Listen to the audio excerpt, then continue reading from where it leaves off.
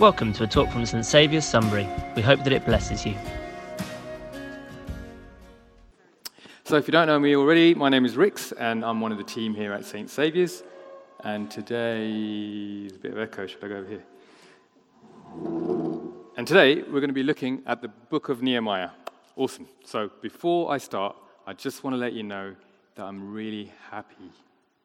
I'm happy. This face might not look happy, but I am happy. Yes, I've had 3 wisdom teeth out last Sunday, so I probably won't smile much. And if I do, it might look like this. So if I make that face, that's my happy face today. Okay, cool.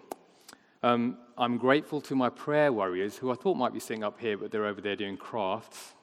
Thank you, children. My 3 children are here today. They've been praying for me all week. They're so beautiful. They'll come over and they'll lay hands on me. It's amazing. High five, kids. What can we learn about Nehemiah? Right, so above all, Nehemiah was an example of a great leader. We have much to learn and little time, so I'm going to focus on his leadership and less on the actual building of the wall for which he's famous for. But before we do, let me ask you all a quick question. Do you see yourselves as a leader? Do you see yourself as a leader? That's my question.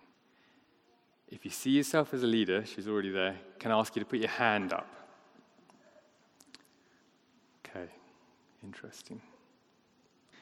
Okay, so the reason I asked that question is about 8 years ago, I was having a conversation with my beautiful wife, and we were preparing for a life group. She hates it when I call her beautiful in front of loads of people, but you know what? Get used to it, love. It's always going to happen. And I was reading from 1 Timothy and looking at the qualities of a good leader. And so we were looking through the biblical principles of biblical leadership, and then suddenly my wife said, that doesn't apply to me. I'm not even a leader. And it knocked me sideways a bit. There are people out there, people in here even, that don't consider themselves as leaders. That's crazy. There are Christians that don't think that they're leaders. That's crazy. I think that's crazy. Christians, you're crazy. We often think of leaders as CEOs, managers, pastors, teachers, governors, MPs, whatever. But I say, even if you're not one of those, actually, we're all called to lead in one way or another. There's a guy called John Maxwell, and he's one of the world's top leadership speakers, and he sums it down to this. He's written loads of books, and he sums it down to this. Leadership is influence. Can you say that with me? Leadership is influence. There are so many of his quotes available, and one of my favorites for years has been this one. Leadership is not about titles, positions, or flowcharts. It's about one life influencing another. So listen, hear my words. Before we even get to Nehemiah, I want to give you a revelation. This one you get for free, right? You ready? Here it comes. It's coming. You're a leader. You're a leader. And if you don't believe me, yes, we're looking at the Old Testament today, but I'm going to just jump into New Testament a little bit.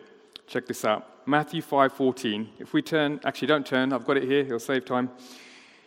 Jesus' words, he says this, "You are the light of the world, a town built on a hill that cannot be hidden. Neither do people light a lamp and put it under a bowl. Instead, they put it on its stand, and it gives light to everyone in the house. In the same way, let your light shine before others, that they may see your good deeds and glorify your Father in heaven." What we choose to say to others, how we choose to behave, we are called to lead them. How? Through shining brightly, so that when people pay attention to our lives and are touched by our genuine love for them, we point to God and His glory. When they see us shining His light, we then point to God and point to His glory. As Christians, we preach the gospel to lead people to Him. We baptize and disciple others to lead them to reconnect with Him. He calls us to leadership all the time. So lead people to Jesus, and He'll take care of the rest. So let me ask you again, despite how you might feel, are you a leader? Yes.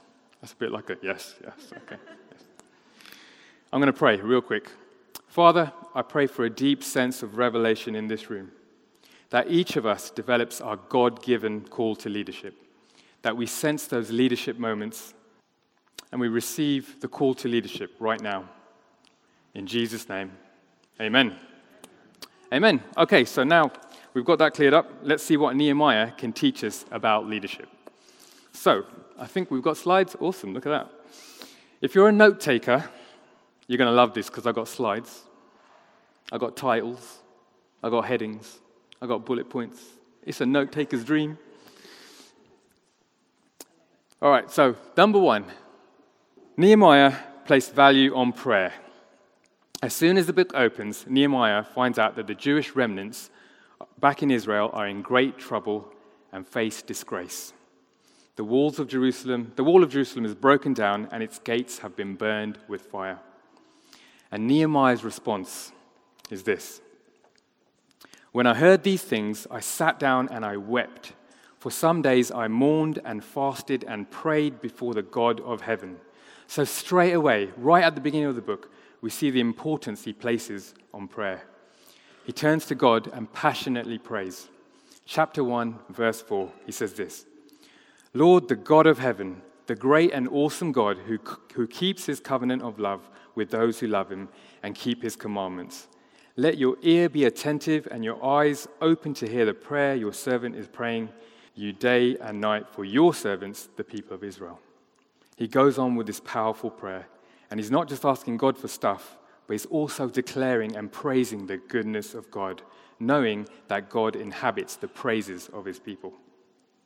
Throughout the book, Nehemiah prays. He doesn't pray once. He doesn't pray at set intervals. He prays continuously. It's part of his everyday living.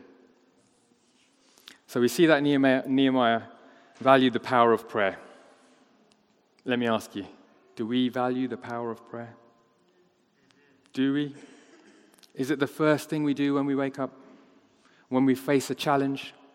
When our hearts are broken? Or do we think our way out of it? Maybe we wallow selfishly in our pain. Something to think about, though, because I know I do that. When I'm in pain, prayer normally isn't the first thing. First, I start feeling sorry for myself, and then eventually I turn to God. You know, us as a body, as a church, do we pray for this place? Is it the first thing that we do when we get here? Do we pray out of obligation, or do we pray out of passion?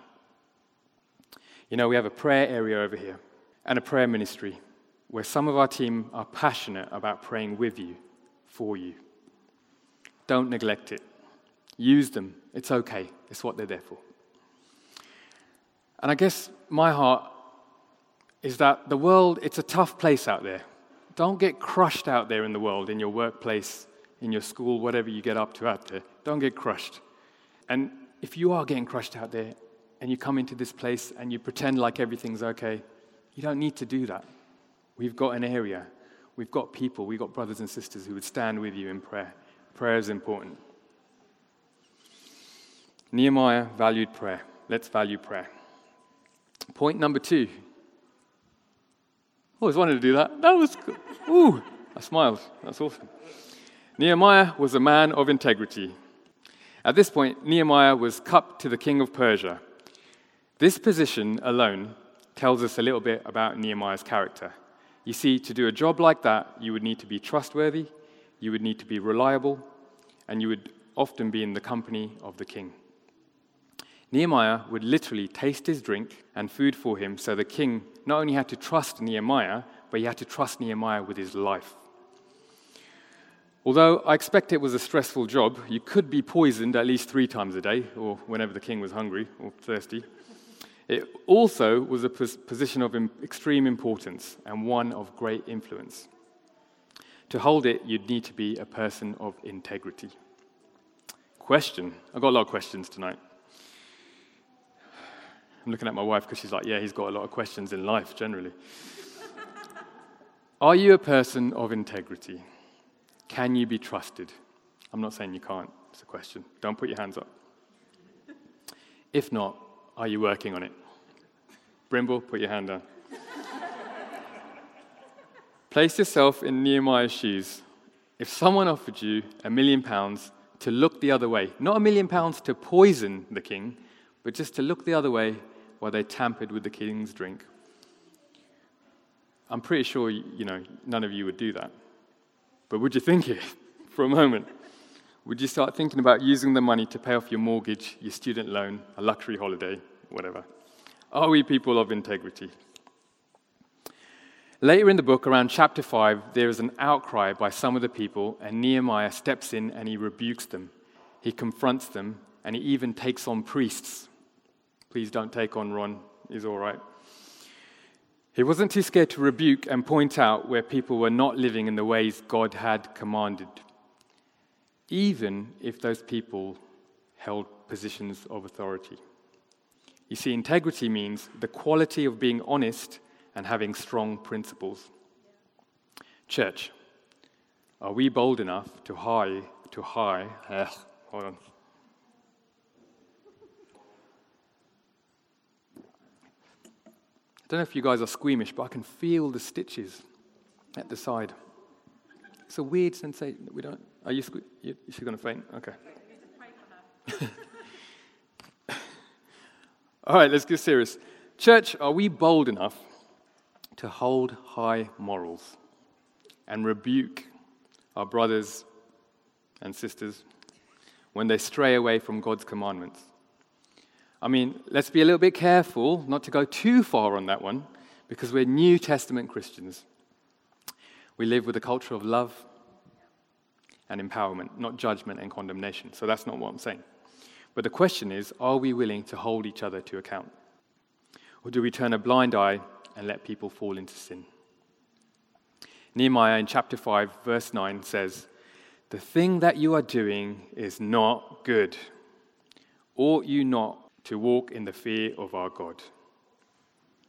Can we be that bold with each other? I hope so. On the other side of the fence, are we thick-skinned enough to receive criticism? We live in a time, I'm going to try not to go off on a rant here.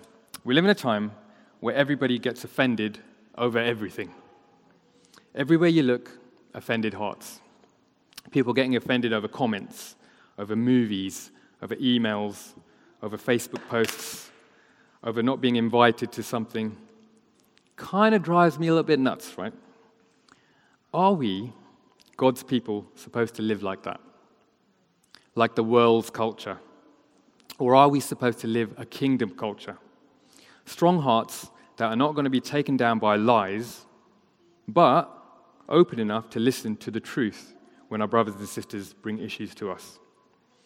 Let's be salt and light people, people who can give criticism, take criticism, and are people who are trustworthy and accountable. Let's be people who build our lives on a solid foundation, with an identity in Christ that is unshakable. Sorry, it bugs me a little bit, the whole, I don't want to say snowflake, gets a bit political. We're trying to raise a family where our kids develop an unoffendable heart. And I'm no expert at this, like I get it wrong too. It's just an aspiration that we want to get to, unoffendable. Anyway, Nehemiah was a man of integrity. Let's learn from that. Let's take a step in that direction. Number 3, Nehemiah used his position to build God's kingdom. You see, Nehemiah wasn't a priest, and he wasn't even a man in ministry. He was a worker, yet he influenced others. And he was also operational. He got the job done. Do we have any operational type people in this room?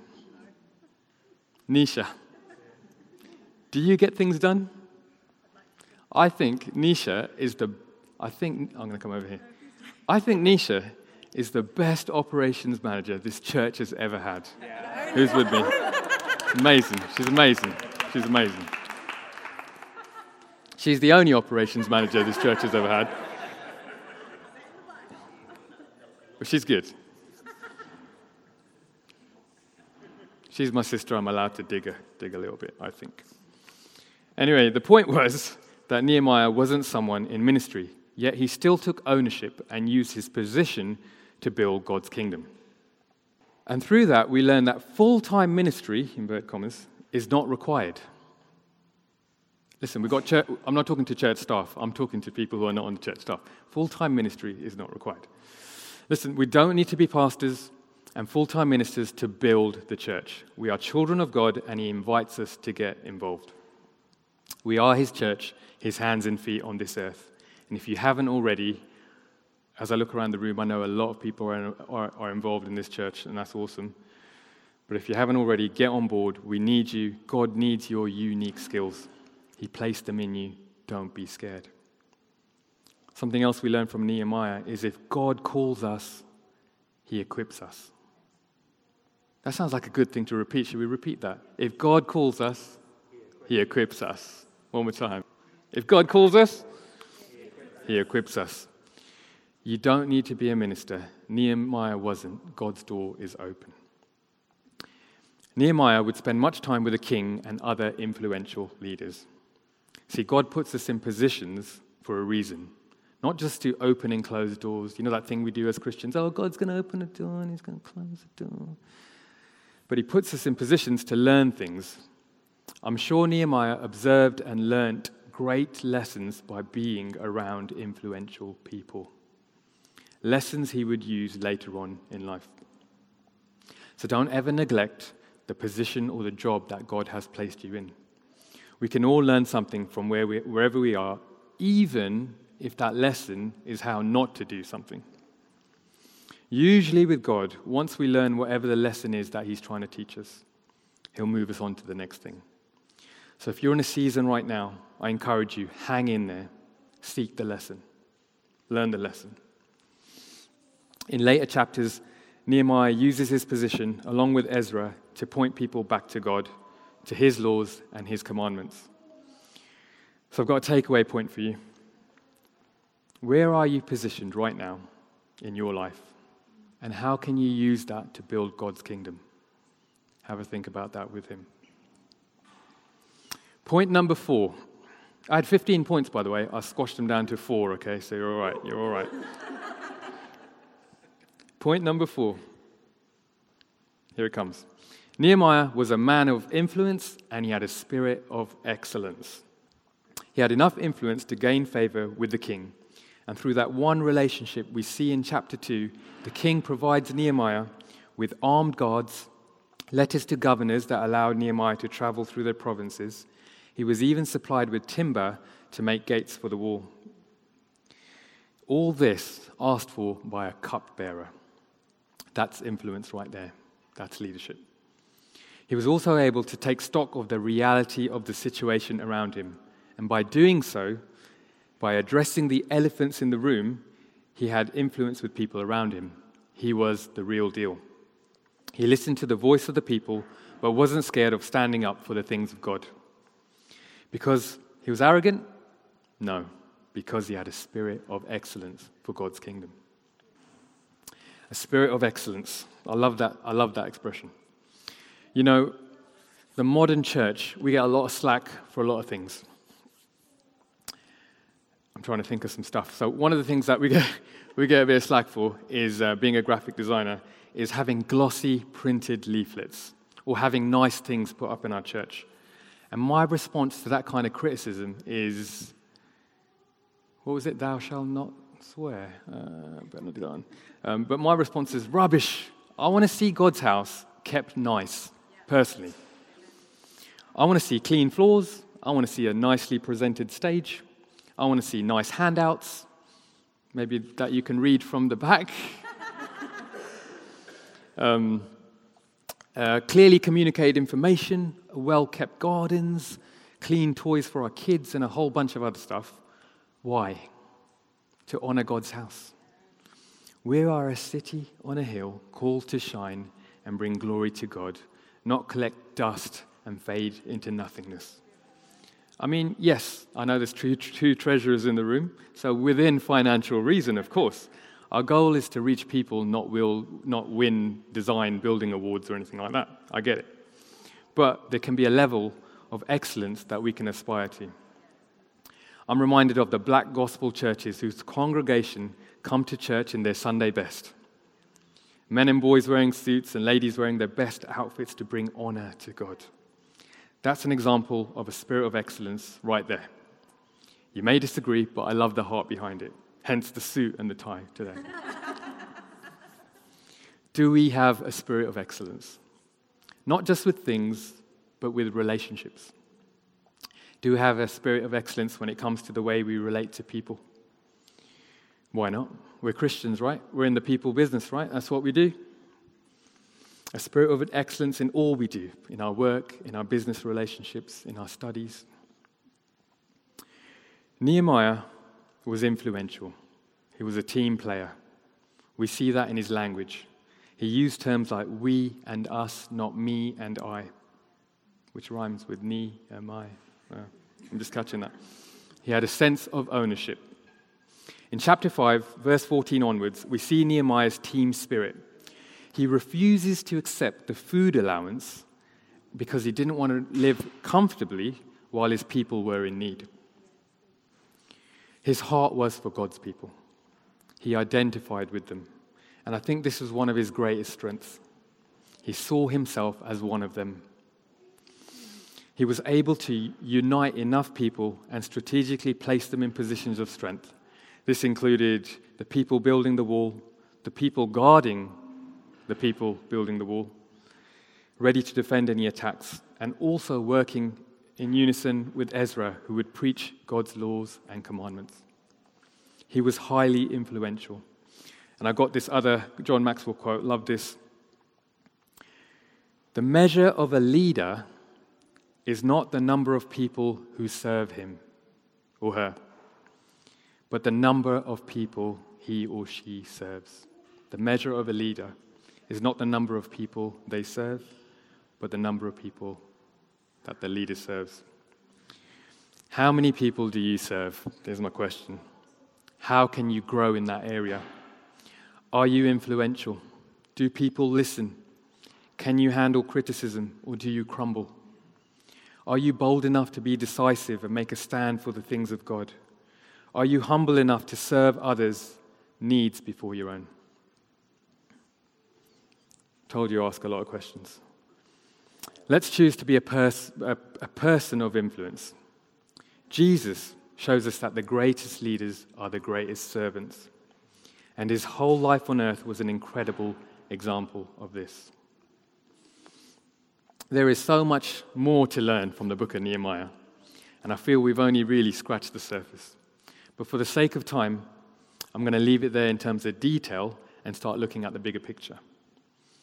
I think it's important to say that Nehemiah does get the wall built, and he does it amazingly in 52 days.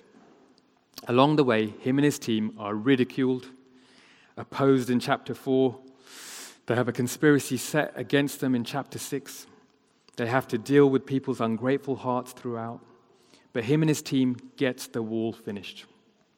He gets the job done. In chapter 8, Ezra reads the law, and there's a huge celebration. Is my smiley face coming out? Huge celebration.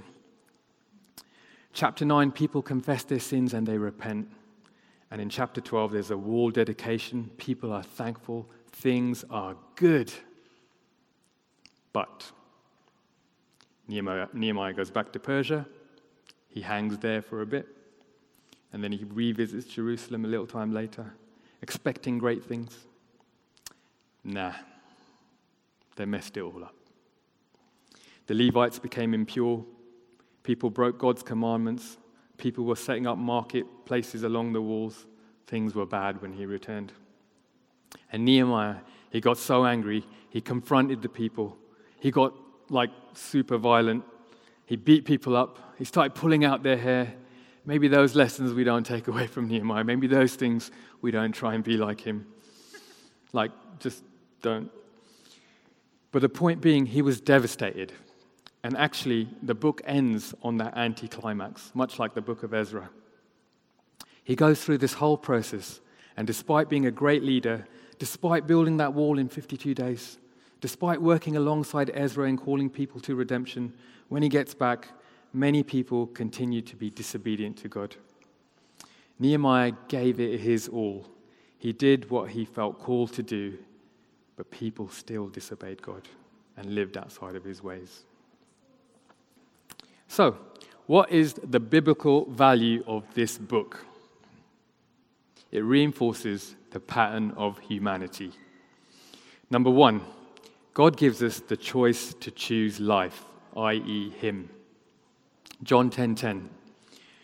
Jesus says, I come that they might have life and that they might have it more abundantly. He gives us the choice to choose Him. 2, the second part of the pattern. Humans are disobedient by nature. All of you. And me. Our hearts are corrupted. They're corrupted hearts after the fall in Genesis. We keep turning away from God. And number 3, the same conclusion that we can get from the book of Nehemiah as most Bible books in the Old Testament. No matter what we try to achieve on the outside, the real issue is that humanity needs a heart transformation. We see that in the story of Cain and Abel in Cain's heart, in the story of Joseph and his brothers and their corrupted hearts towards him, of the Exodus when God saves millions from slaughter by parting the Red Sea, yet they still doubt God and His commandments. In David and Goliath, King Solomon's lustful ways, the list goes on. The question is, how do we transform our hearts? Jesus. The answer is always Jesus. The work of Jesus on the cross is the gateway to a transformed heart. If you're looking for that transformation today, you come to the right place. Maybe you've never made a decision to let Jesus into your heart, or maybe you did once, but you walked away for a good reason. Maybe you were offended. Maybe something happened.